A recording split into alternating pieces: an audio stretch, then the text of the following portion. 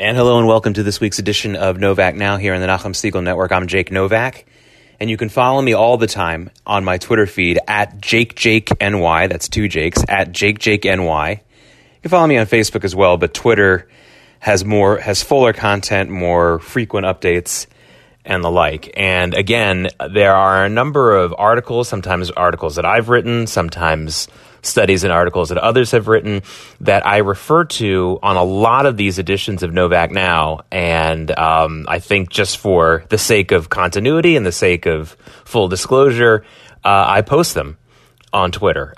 Sometimes you have to look a little bit to find them, but I usually post them after the show is recorded. So again, if you want fuller reading and learn more about whatever I'm talking about, it's best to follow me on Twitter at JakeJakeNY.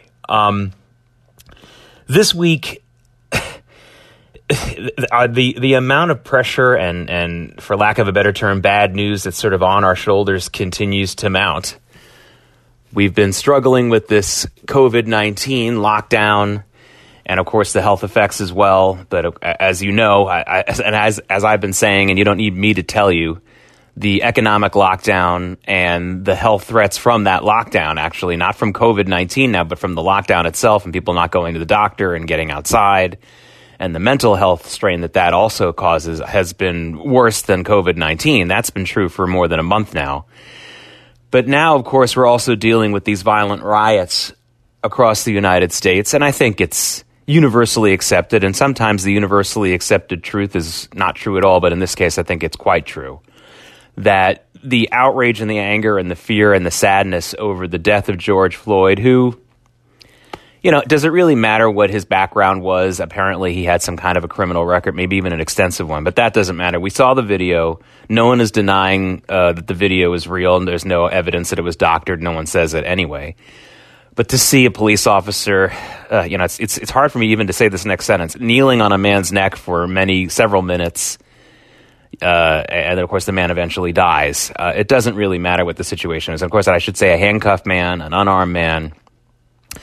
And if he deserved to be incarcerated, if he deserved to be prosecuted, all that is fine. But not, obviously, this is excessive force beyond all acceptable levels. And the anger and outrage and fear and sadness about that, all justified, and protests were going to happen despite the COVID-19 lockdowns.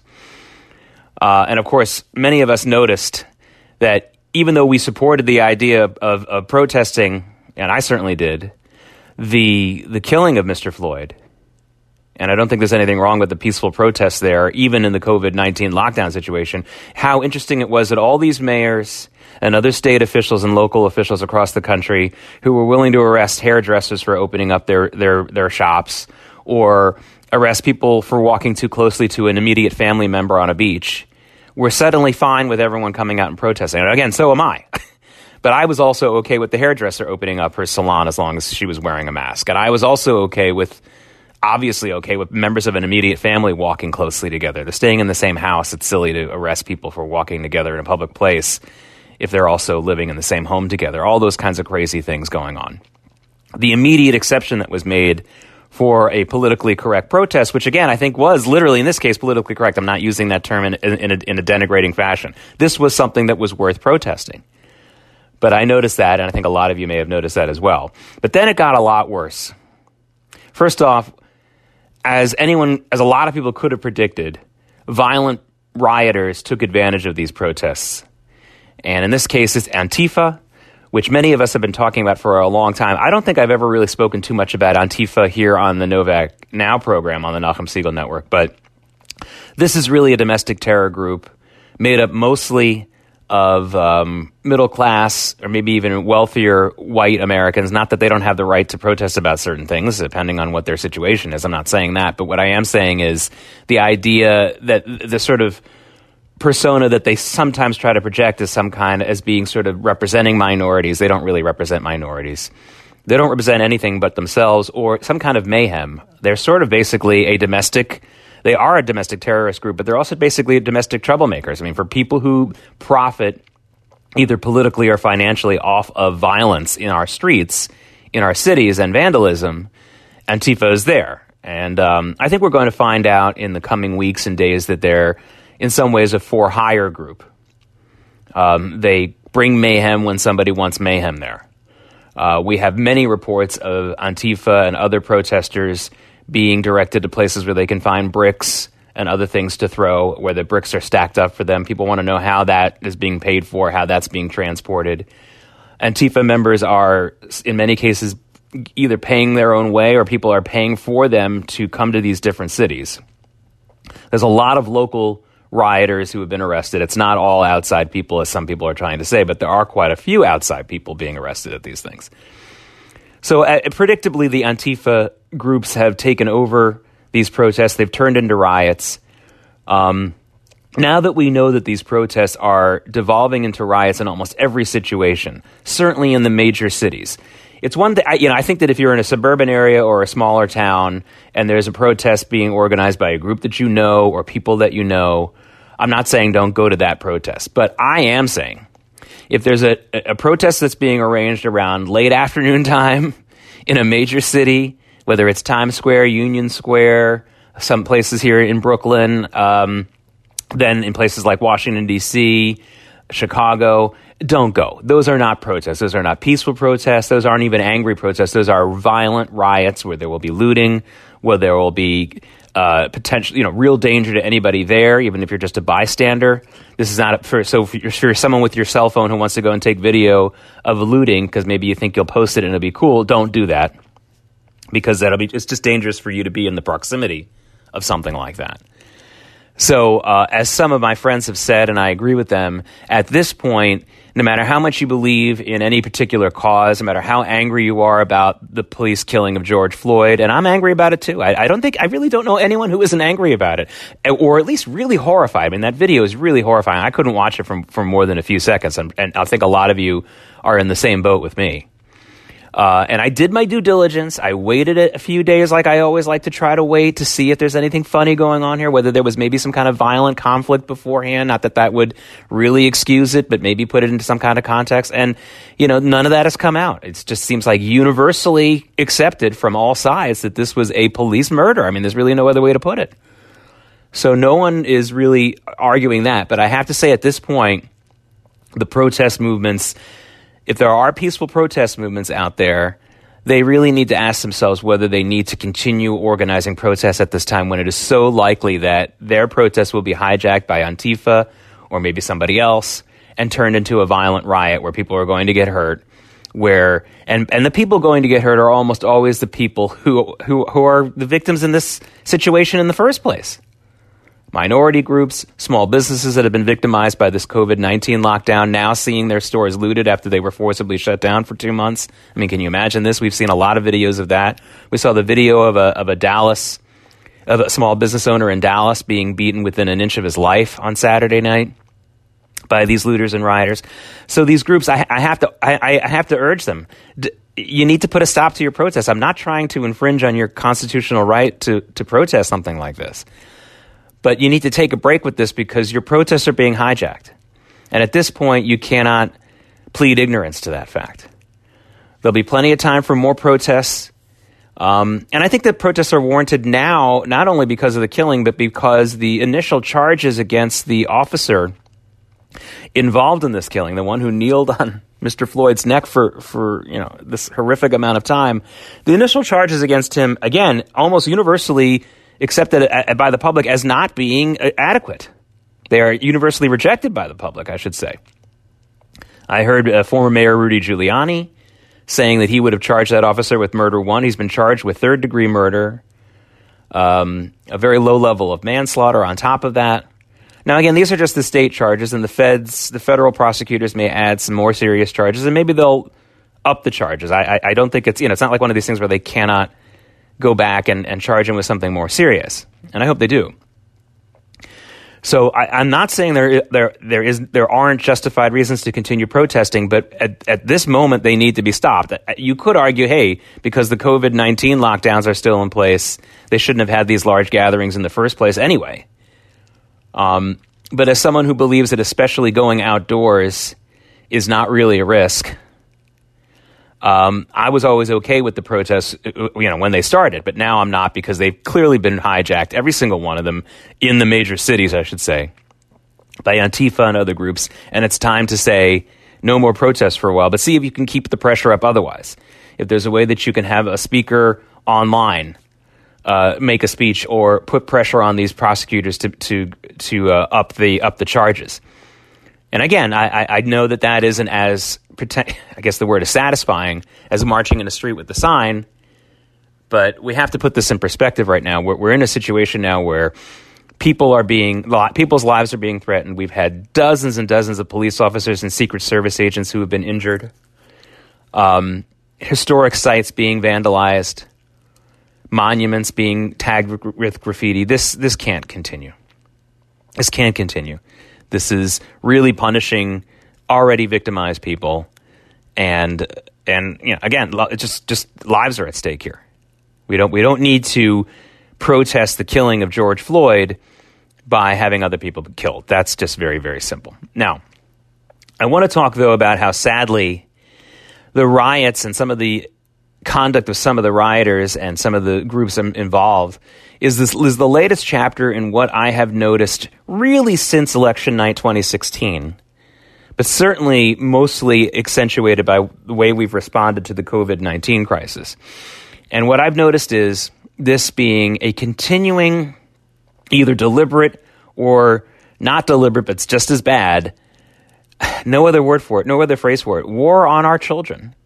We are really taking out our fears, anxieties, and frustrations in this country on our children, either on purpose or more likely just because we're not really thinking. We're not really thinking about the best way to handle this. We're not really thinking about our jobs as parents and as adults, even if you're not a parent, living among children and how this affects children. And it's continued to, and listen, I'm sure there are many examples of this before 2016, but I'm going to start the narrative because this is only a half-hour program and I can't talk forever. But I want to talk about how I think this has really played itself out in this country in a big way since election night 2016. Now, if you take it back to election night 2016 when Donald Trump wins the presidency, we saw during that night and then in the morning after that and the day after that, a number of people talking about how they were so upset about Donald Trump winning the election. They were very, very concerned and worried for their future. And they decided in the middle of the night or maybe very, very early in the morning to go and wake up their children and kind of cry with them and tell them that Trump had won and isn't this terrible. And I have to say, if I had the power to put every parent who did that to their child, and I'm talking about any child, even a teenager, any parent that did that to their child ought to have their parental rights, suspended at least for a short time. That is an irresponsible and horrible thing to do as a parent. This is not wartime, at least it wasn't then. It was not a question of anyone really needing to fear for anything. You had a candidate who a lot of people had a visceral dislike for. Same was true of Hillary Clinton, who won the election. And for this, I think a lot of adults just were not prepared for this. They had been told by the news media that there was no chance that Donald Trump was going to win, so it was a double loss for them because they really disliked Trump and they were surprised that he won. They were not prepared for it. And they decided that everyone needs to be miserable, starting with their own children. Now, this started to take a more national reaction, started to take more of a more national effect with the way that the left in general and Democrats in general responded to the Trump election. First, they started with this kind of stuff, a lot of personal crying, a lot of personal misery within individual homes. Then it started with the hate crimes, or I should say the false flag hoax hate crimes. Now, let me preface this by saying that there are plenty of hate crimes in America committed probably every day, which is very sad, an embarrassment, and not acceptable in any way. But starting with the election of Donald Trump in November of 2016, a string of dozens and dozens of hoax hate crimes. In other words, pretend hate crimes. I think they actually are still hate crimes because the people who are frightened by it and affected by it are actually still frightened and affected by it. but carried out by people, in other words, to try to smear Trump supporters. In other words, these were graffiti attacks, vandalism, fires set by people who were hoping to make it look like Trump supporters had, or an actual white supremacist had committed these hate crimes, when in fact it was really left-wing Trump haters who had done this to try to prove a point that America now was a worse place because Trump had been just elected. And this was, again, their phony narrative that this had really emboldened white supremacists. I don't think Trump emboldened white supremacists. I think the news media telling people that they were emboldened by Trump emboldened white supremacists. That's what I think happened. And I think the news media decided to make something that wasn't true, and the thing that they made true is truly horrible. I mean, they have given white supremacists the biggest boost they've had in this country since Geraldo Rivera's old show in the 1980s. If you remember his old talk show in the 1980s, he routinely invited these Klansmen and white supremacists on his show. They would have fights. In fact, Geraldo broke his nose in one of those fights. Somebody hit him in the nose with a chair. And it was good for ratings. But it also gave prominence to a group that was really dwindling from the national consciousness at the time. And then they sort of dwindled again. With the advent of the internet, they made a little bit of a renewed presence. I don't know if they got more followers. I just think that they got more noticeable, which is too bad because you don't want people to notice these groups. You want them to be noticed in the case of if they commit a crime, we can find them. That's fine. But the idea that they get more publicity, even if we think it's bad publicity, is I don't want to hear from these people, and I don't want to see them. Again, if they commit a crime and they do something that's against the law or hurt somebody, yeah, then I want to see them. I want to see them in jail. The only time I want to see them is when they're marching in handcuffs to jail. That's when I want to see white supremacists. Otherwise, I don't want to see them or hear from them. I think you understand the point I'm making. But that was, I think, the first. So after the waking up the children and deciding that everything is terrible and telling them that a horrible thing had happened when nothing had happened other than an election result. President Trump hadn't done anything yet. He was not even president yet. That was the first act of, I think, really, really instilling fear into our children for no good reason. Then we had the beginning of this string of hoax hate crimes.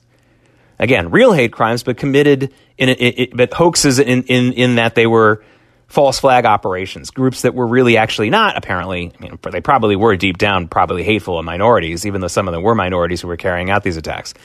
But they were trying to make it look like Trump supporters all over the country were committing open hate crimes now, when it was really Trump haters who were committing these crimes in the hopes of smearing Trump supporters. And there have been dozens and dozens of instances of this. Of course, the most famous one being, and it hasn't stopped, the most famous one being the actor Jussie Smollett, who perpetrated a huge hoax hate crime against himself for whatever reason. But that was just one example. There were dozens and dozens. You can look it up online. So many of them have been documented as being not real.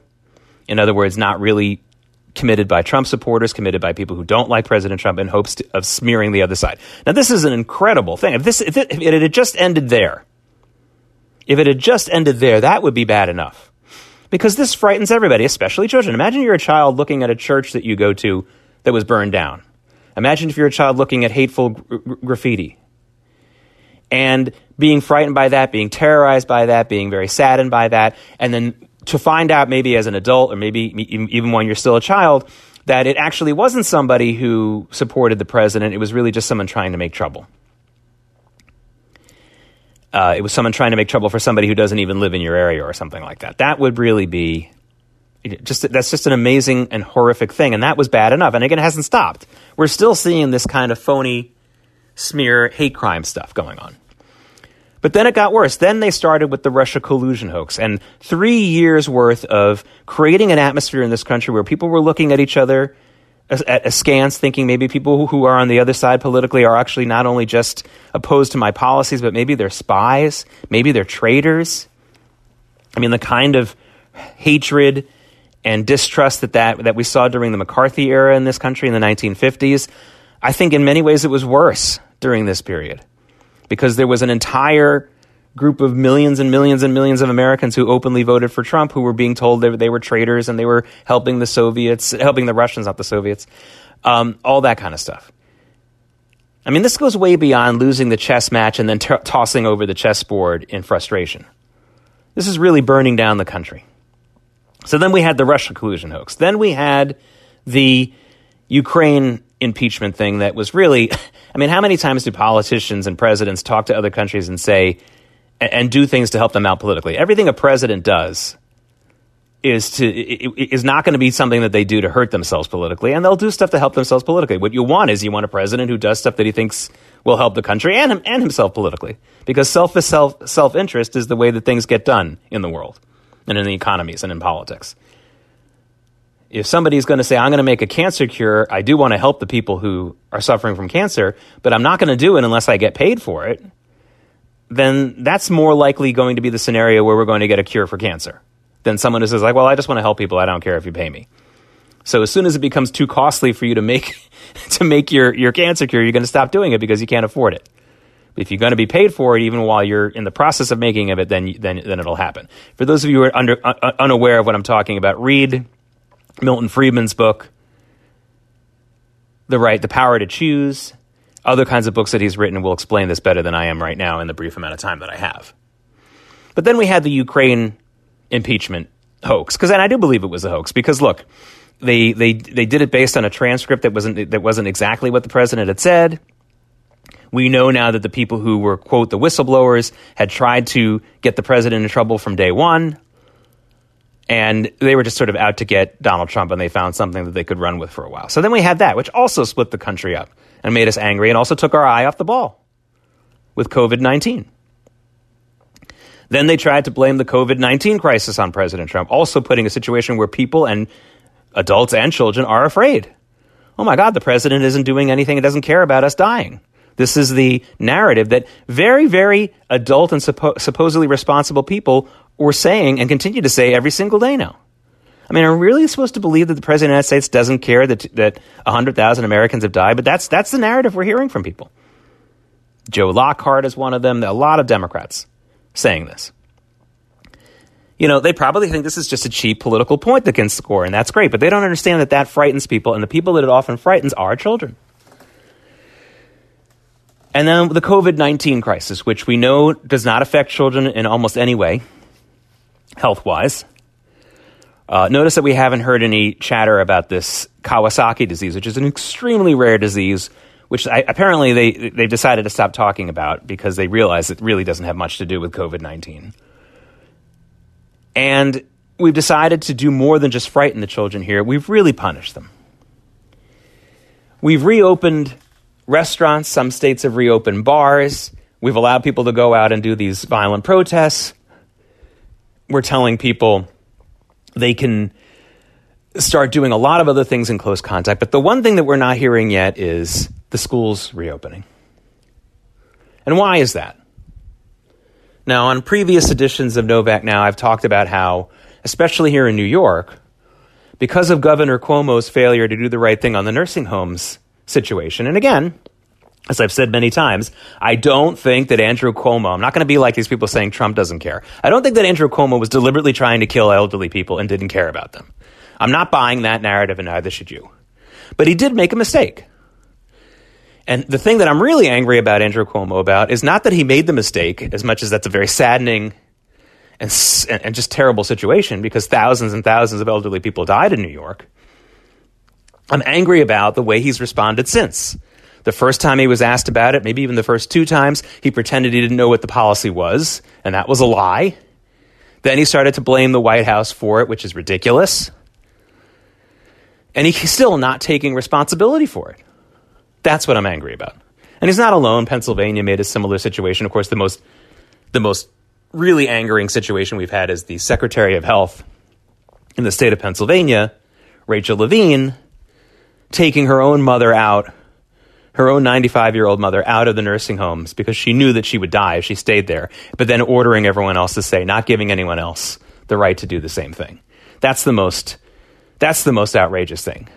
Now, and even I am not saying that Rachel Levine wanted those people to die in the nursing homes, but she knew that they were a terrible risk. She showed less concern for the public than she should have in her position, period. But we are now, because of that, I think we are seeing the children being punished for it. Because as long as the schools are closed and our lives are disrupted in this way, it takes our eyes off the ball about how this disease really, really, really, when it comes down to it, mostly, if not almost completely affected elderly people. Now, I know you're going to tell me, I heard about a couple of people who were young who died from it. Absolutely. These were extraordinary cases and very sad cases. But the mortality rate of people with COVID-19 under the age of 60 is basically zero. But if we learn that, and if we focus on that fact, then the chances of us focusing on what happened in the nursing homes and the assisted living facilities, et cetera, is going to be accentuated. We're going to start focusing on the real victims of this disease. And so I do believe that a big, big reason for Governor Cuomo not moving on the schools, not telling us yet whether we're going to reopen in the fall, preemptively closing the schools for the year, which he should not have done so long ago. I think a huge impetus for that is because he wants to take our eyes off the ball on the real victims who are the elderly. Another reason that we're closing the schools that punishes the children unfairly is there are some old people who work in schools. We have teachers who are in their 60s. We have administrators who are older than that. And I value people, especially veteran educators. Don't get me wrong. But folks, I'm going to say something here that should be obvious, but I don't think it's obvious enough to some people. The schools are not for the adults. Schools are not for the teachers. They're for the children. Now, teachers deserve to feel protected. You know, in the city of New York, the reason why teachers' unions in this country in the first place have any power at all is because of the way the teachers were abused in the city of New York in the 60s and early 70s. You can read about it in a fantastic book called John Lindsay and the Ungovernable City. The full title of the book is The Ungovernable City, John Lindsay in New York. It's by a guy named Vincent Cannato. I highly recommend you read it because there are several chapters in the book about how public school teachers in New York City, especially in the 60s and early 70s, were not physically protected at work. And because of that, the teachers' unions, was prior to that in New York City and all over the country, but especially in New York City, had just been sort of professional organizations, places where people traded ideas, where they talked about different things, where they made sure, for example, that Jewish holidays were days off, things like that, turned into a real trade union and got way too much power. But you can understand why that happened. A man named Albert Shanker, who became the first real radical teachers union leader, grew out of that situation. And even he realized towards the end of his life that things had gone too far. Now, I want to protect teachers. I want to protect older people who are working in schools. But if it means they have to stay home, that a few of them have to stay home while we reopen the schools for the children, then they have to stay home while we reopen the schools for the children, for crying out loud. If a few teachers in every school have to stay home, listen, they're going to be paid anyway, especially in the public schools. We know that. Teachers who commit crimes get paid when they're not teaching. So, of course, teachers who have done nothing wrong but are staying out of the schools for their own personal health and other people's health reasons will still be paid. I'm in favor of that. But we must reopen the schools because we are punishing our children for our own political mistakes and our own fears and our own problems that don't affect the children, that shouldn't affect the children, but we've decided to give it to them. This is a terrible sin, more than just a political error, more than just bad conduct. It's a terrible sin, and we continue to do it. I hope we stop. Don't bring your children to the riots. We've had examples of that, by the way. Reopen the schools, and stop projecting your fears and anxieties on children. It has to stop. I'm Jake Novak. This has been Novak Now on the Nachum Segal Network. I hope to speak to you again next week.